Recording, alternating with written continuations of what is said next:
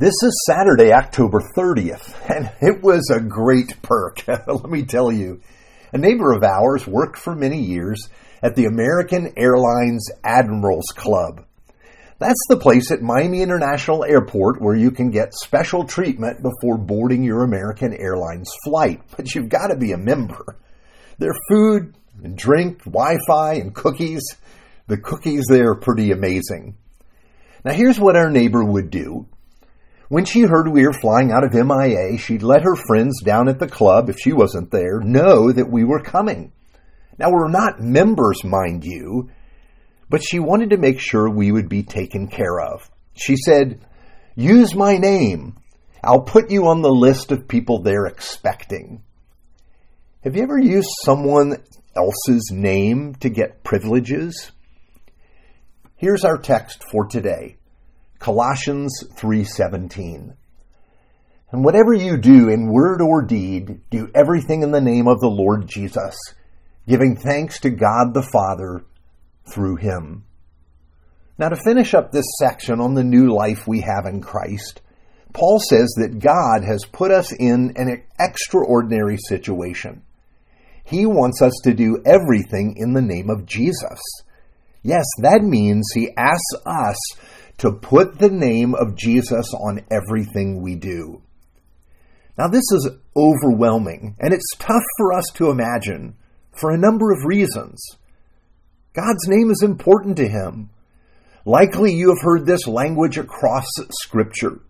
For example, I think of this verse from the book of Proverbs, chapter 22, verse 1.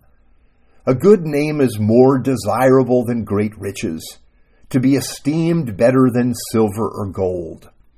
You see, in the ancient world, your name carried immense weight. And here is wisdom, to guard and protect your name, because as your name goes, there your reputation goes. And once a good name is lost, well, how can it be regained? So among the Jewish people, they were very protective of their name, their reputation. They went overboard in keeping their promises. They might find that a promise was made unwisely, and there'd be a great cost in keeping it.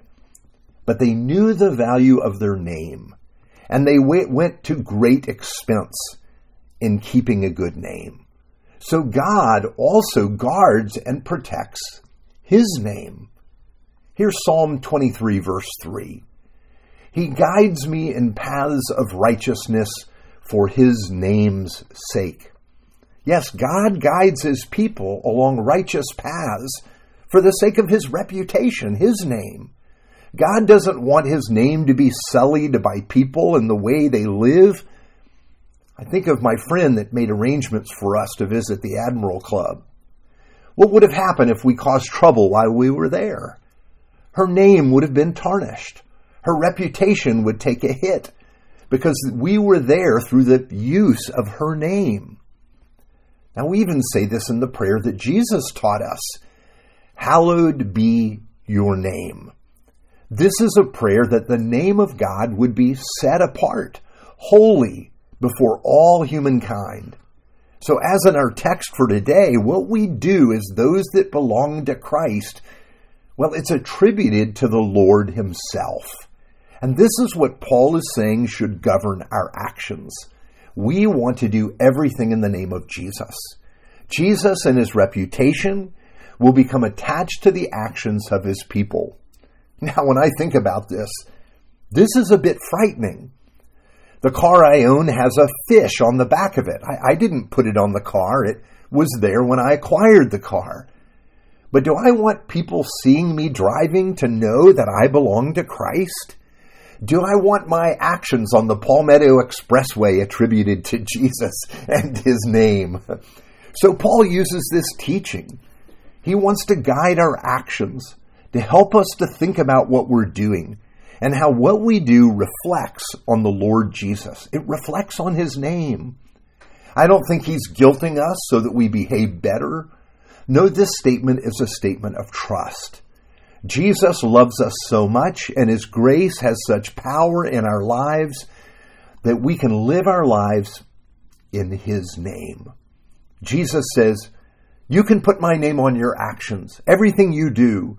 I trust you to live in my love, to show forth my grace, to carry my message to the world. The God that sought to protect his name from misuse now wants us to do everything in his name. It's amazing. Let's pray. Faithful and loving Father, we stand amazed to see how you trust us, how you love us. Help us to see that we are so connected to you, that what we do reflects on the way people see you.